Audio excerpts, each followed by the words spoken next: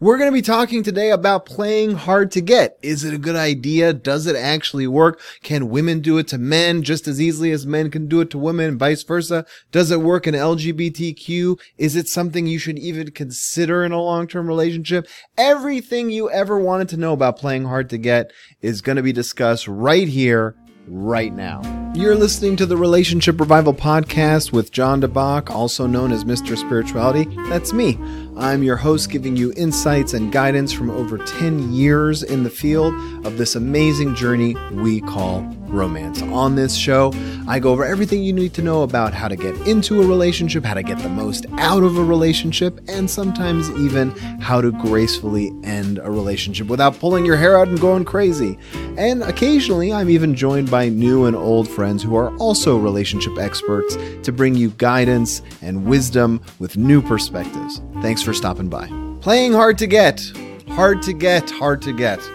I remember being a teenager and being told by the suave, handsome guy in my high school, you just got to play cool. Play it cool. Just make it like you don't even care about them. Play hard to get, like they can't even get you. It didn't work at all. It didn't work for me even a tiny little bit. Now, this is a little confusing because I know a lot of you listening, a lot of you kind of engaged in this in your own mind or thinking to yourself, but I've seen it work. And the truth is, playing hard to get definitely works. It definitely works, but not for the exact reason you think it works. There's a psychology behind it. And the most dangerous thing about playing hard to get is the reason it works is not the reason that the people who use it as a manipulative tactic think it works. It's totally different what's actually happening. So before we get into it, let's talk about when playing hard to get will not work. Because it's important to know that there needs to be some prerequisites to this for it to work at all. Okay. And I promise we're going to get into how this affects people in a romantic relationship, because it's really, really important if you're in a long-term relationship or in a marriage that you understand this. And this comes up a lot in couples counseling with me. So I want to be totally clear about it, but we'll get to that in a second. First, we have to kind of go in order. So the first thing is, when will this not work? So in order for playing hard to get to work, there has to be some attraction there to begin with. Now, men do have, and again, whenever I say men and women when I'm talking about anything when it comes to romantic relationships, I'm talking about the stereotypical, the cisgender kind of model. This works the same way if you're just talking about masculine and feminine energies. But men do have an advantage here in that a man who is not as physically attractive can still kind of turn a woman's opinion around. But playing hard to get is not the way to do it. So if there's no attraction there to begin with physically, then there has to be attraction there on another level, either using a sense of humor or a social status. Some people are attracted to people who are a little higher class than them, or there has to be some kind of talent or quality to spark some kind of attraction. Okay. It won't work if the person doesn't know you exist. So there has to be a little spark of an attraction for this to work, even in the dating scene. Now, it's not that hard to get that attention. If you're a guy at a bar, for example, and you buy a nice lady a drink and you smile and you don't wave all goofy, you just smile and kind of raise your glass and then turn your back. Or not turn your back, but just kind of ignore them. That's a version of playing hard to get, and that's really as easy as it gets. It really is. It's like, who's this suave guy that bought me a drink and then didn't even walk over and try and hit on me? He just kind of walked. That's all it takes. Another example, if I'll stick with the bar to make it simple.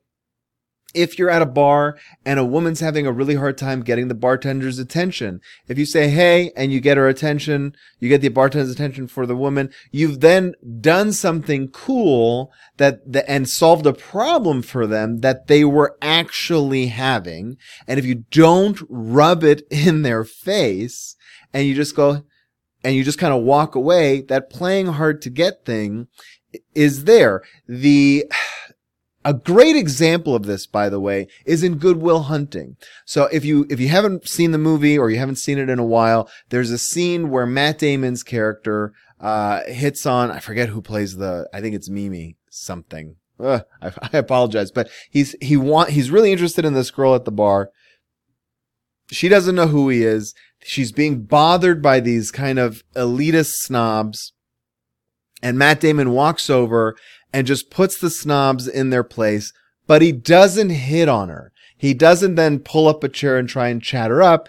He walks back to his Boston buddies and drinks another beer with his friends. And she's really attracted to him because he's now solved the problem getting these elitist snobs off her back. And he doesn't become one of these guys who is too aggressive. And so she kind of chases after him, but only at the very end of the night. It's a very cute scene. If you haven't seen it in a while, I recommend seeing it. But really, that's as simple as it gets. But again, you need to spark that. The person needs to know you exist. So if you're a slovenly, kind of person, or you've just had a bad shower, like you haven't showered in a while, you went on a hike, you stink, it's not the best time to try and play hard to get. And if you're friends with someone, if you're already in the friend zone, guess what? Playing hard to get's not going to work. So there has to be a little bit of curiosity for this to even work at all. Now, in a long-term relationship, there's clearly attraction because you're already in a relationship. So a lot of people mistake this as a good tactic to use in a marriage or in a long-term relationship. And I'm going to get into that. So let's talk about why playing hard to get works on a psychological level and compare that to why people think it works. So the reason people think playing hard to get works, generally speaking, is because they assume that people are attracted to what they can't have. And that's wrong. I mean, I hate being as bold as that sometimes, but it's just plain old wrong. Let's compare it to something of physical, an object of desire. Let's say you're really into luxury cars and you really want a Maserati. Just because you want the Maserati and you can't have it doesn't mean that you want it more. It just means that you like the car. Maybe you've been sucked into the brand recognition of a Maserati or a Lamborghini, Ferrari, whatever it is. But if you can't have it, that doesn't really fuel you to go chase after it. I mean, how many people in the world do you know would love a luxury car, yet they don't really do anything about it? Almost everybody. Right? And even if you talk to people who start businesses and are very successful, at making money, the car is like a cool thing, but that's not what's driving them. I have never met anybody who's been driven completely by buying a luxury car. Usually it's an entire lifestyle or bettering your situation for yourself and your family. There's much more to it than that. So simply having an object of desire that you can't obtain doesn't drive people to go get it unless it really has deep meaning, right? And that's not what's going on with playing hard to get. And a lot of people think that's what it is. It's like, well, this person likes me, whether they're male or female or whatever, and I'm going to act like they can't even have me, and so they're going to want me more. That's not the way it works. The reason playing hard to get works, and what's really going on psychologically, is that you're showing not a disinterest in the person. You're not being a jerk. You're not being callous or cold. But what you're doing is you're showing that your life is full of joy, and whether they come into the relationship or not with you, you still have a good life. So you're not being needy. You're not being needy, and you're not being hungry. You're simply portraying someone who is internally happy. The greatest and most attractive feature that someone can have in any relationship on earth, be it business, social, familial, romantic, the greatest quality is happiness. It's the most attractive thing in a person. People say, no, you're wrong. It's confidence. Hello. Confidence comes from a place of joy. If you're happy, then you're confident because you want for nothing. I know this is very Zen and Buddhist, but if you want nothing and you experience joy, then your confidence in where you are in the world is always going to be good. So when you are playing hard to get, when you're playing quote unquote hard to get, what you're really, if you're doing it well, you're doing something cool to spark the interest, or you're looking very good in your suit or your dress or whatever, but you're not chasing after the person. You're just getting their attention and then moving away to your friends or your task at hand or whatever it is, because you have a life that's meaningful and full of joy, and you're smiling and you're laughing. That's why a lot of people, when they're playing this play hard to get game, they'll go up to their friends and say something and I'll pretend it's really funny. And they start laughing, even if the person hasn't said a joke at all, because they want to portray this life of joy. And that's what's attractive.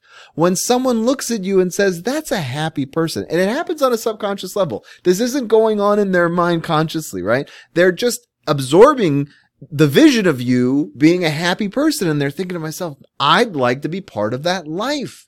That's what you say when you want to be in a relationship, whether it's conscious or unconscious. That's what's really going on. Obviously, there's a sexual chemistry. There's a sexual attraction in most cases. But beyond that, because everybody knows sex isn't the whole relationship. It's a tiny, tiny, tiny little fraction of it. Even if you have sex every day, there's still 23 hours, 23 and a half hours, depends how long you go, but there's still tons of time left in a day, every single day without the sex. So there's something more to the relationship, and that is how happy will I be with this person? And the greatest indication of how happy you could be with someone is how happy are they on their own? That's really what it is. That's really what's going on. So there's a very fine line. There's a very fine line, and this is where most teenage men and women get it wrong. There's a fine line between playing hard to get and I'm too good for you.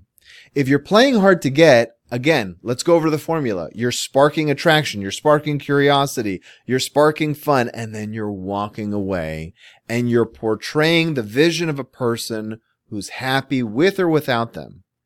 But you're not insulting, and you're not saying things like, oh, I got so many dates, I don't know if I have time for you. That's just rude. It's rude. It makes you sound callous, so that's not the way to play it if you're going to play it. The real thing is, should you play hard to get at all? That's the real question. And the answer is not really. It's manipulative. It's kind of a bad habit to get into.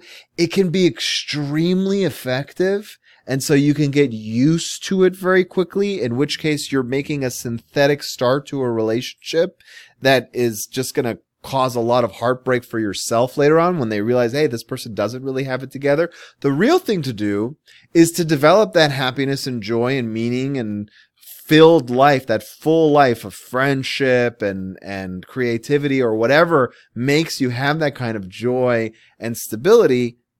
Make that for real. Then you're not playing hard to get. You actually are hard to get. Think about it. If you have a life that's full of friends and you're satisfied in your job and you have creativity and you have entertainment and you have wonderful relationships, then you are hard to get. Because if you are, for someone to invite themselves or for you to invite them into your world, they have to contribute something. If you have a full life where you're truly happy, then you're not going to just go on a million dates with random people searching for happiness. You already have happiness. Then your relationships are about, how can I get deeper? How can I share this with somebody? And developing that sense of self-joy and self-love and happiness that comes internally, that choice that you have. Because that's what really happiness, and I'll go over this in other podcasts, but happiness is a choice. And if you learn to choose the joyful perspective of every part of your life, and you can bring that to the table, then what do you need a headache of a relationship for? You don't. And people sense that. It's the same thing with business. I sometimes, looking at the business world in comparison to the romantic world is useful because the emotions are taken out of it. So that's the only reason I do it. So let's take a look. If someone is a successful business owner, okay, and they're making lots of money and they have a big audience of customers and whatever it is, they're just a successful business owner. And here you come along and you want to have a relationship with them because you have a product or a service that you want them to use or you want to partner with them on. What do they need you for? Right? They're already successful. It's the same thing when you have a happy person. Relationships are relationships. There has to be something you're bringing to the table, a void you're filling, an enhancement you're making. And so just like you would approach that businessman showing how great you are, you would approach someone who's happy showing how great you are. You're not playing hard to get. You're literally hard to get. You actually are. Now, playing hard to get in a romantic relationship that's long-term or a marriage does happen, but it happens in a very interesting way. And I get this when I'm with couples in my private practice in a different, it comes up in a very unique position. And usually when it happens, it's usually, at least anecdotally in my own experience, it's usually a guy who's been used to playing hard to get when he was dating. And now he's been in this relationship for a long time, or he's divorced and starting to get into a relationship for a long time. And the old habit of being manipulative and playing that hard to get card when he's not truly just happy and stable inside, but playing that to kind of portray that starts rearing its head again and being used as a tactic in the relationship. And that's dangerous. Okay. That's dangerous because for two reasons. One, it's dishonest and manipulative, and you shouldn't want to manipulate a partner. You shouldn't want to manipulate anybody, but in a long-term relationship, if you have a desire to manipulate your partner, you're not in a healthy relationship. And listen, most married people, myself included, it's at one point in your marriage or not, you're going to say, how can I just manipulate my damn wife to do what I want her to do? You know, that it's a normal thought. You have to learn to brush that aside. It's not healthy. Okay. But in a dating relationship, it's a little, you can kind of forgive yourself a little bit more because you're not thinking of the person long term. It's not appropriate, but I understand at least where the kind of the traction is on that thought process. In a long-term relationship, it doesn't work, and it works less and less because the person will start seeing through the facade. So the real thing, again, to do is to actually just be happy, be stable. I mean, that's really if you could find joy in yourself, whoever your partner is, even if you're on the verge of divorce, they're going to start noticing, like, why are you suddenly happier? And it might take a few weeks, it might take a few months, but it does not go unnoticed. Not when you're living with someone and not when you're with them for a long time. They start noticing when you emit joy, when you emit happiness. They really start to see it. So I see this a lot. I see the attempt to do it in relationships when the couple starts to deal with friction, right? Their relationship is going through a rough patch. And the guy starts telling me in session, usually when we're alone or when the wife is, when it gets to like a really tense part of a counseling session, he says, well, maybe I'm being too good to her. You'll hear it in those terms. I'm being too good. Maybe I've spoiled her. It's nonsense. It's absolute nonsense. I've never seen anyone who's so spoiled in a relationship that they just walk all over the person, right? If you've spoiled someone that much, then really it's an indication that you're so insecure you haven't set proper boundaries. So if you're a truly happy person, setting boundaries is easy, right? Because you know what brings you joy. And if someone tries to cross that boundary, like let's say, just for an example, let's say you are an artist and every Sunday you put a piece of that Sunday aside to paint. If the person comes into your life in the relationship and says, hey, you really got to stop painting, and you say, okay, that's a sign that you don't have strong boundaries. You might say, whoa, this is important to me. And if you want to be with me, you'll understand that this is part of who I am. I don't mind skipping one session here and there if there's an important event, but I'm not going to give up painting. That's what a healthy, happy person sounds like. So when I hear people saying, well, I'm too good to her, or maybe I should not be as nice. Guess what? If the relationship is already pulling apart and you become essentially a jerk because you think you're playing hard to get, it's just going to speed up the process of you breaking up as a couple. That's the only thing that's going to get accomplished.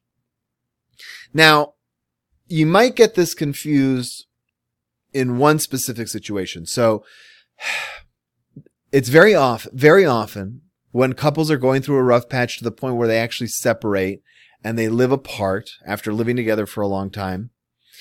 When one of the partners decides to date again, it's very common for the other person to get jealous and to realize, hey, I might actually lose this person, and to kind of come crawling back. That happens more often than not, especially if it was a long-term relationship where there was a lot of passion. That is not playing hard to get.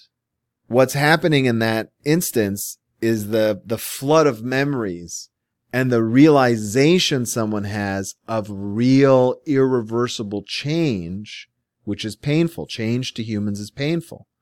Starts becoming a reality, and that fear takes hold of them. That's different than playing hard to get.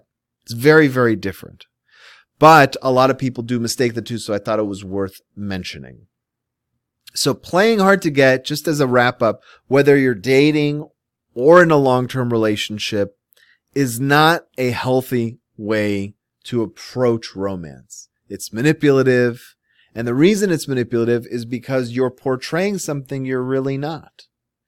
The better thing to do is to learn to find the joy on your own. Anyone who comes into my counseling world, right? The classic way therapists works is they meet you where you are. That's the classic terminology. I don't do that. I'll listen to where you are, but I invite you to where I want you to be, right? As a coach, my job is to hopefully speed the process up and talk about forward movement. And one of the first things I talk about is you need to learn to find joy from outside of a human relationship. If you are reliant on a person for love, support, generosity, happiness, you are going to be faced with utter and miserable disappointment because people are human and they screw up. You have to find a source internally or with God or the universe or some spiritual entity that brings you joy, that won't let you down. And when you can hold on to that and you can truly have joy in your heart on a day-to-day basis that no one can take away from you, then you really are hard to get. And the people who come into your life are going to be amazing because they'll recognize that. If you're struggling in your relationship or you feel like you need a little bit of handholding to understand how to go from having a bad or even a so-so relationship to the one of your dreams, then I would love to speak with you. Head over to my website, mrspirituality.com. That's mrspirituality.com, and you'll find a big button there or a phone number. Just click or call and let's set up a free 20-minute consultation with you where you could speak to me or someone from our team one-on-one, just you and us for 20 minutes where we can kind of guide you and show you how we can transform you into a relationship expert yourself. Again, it's a completely free consultation. Just head over to mrspirituality.com. Again, that's mrspirituality.com and click or call and we'll set something up for you right away.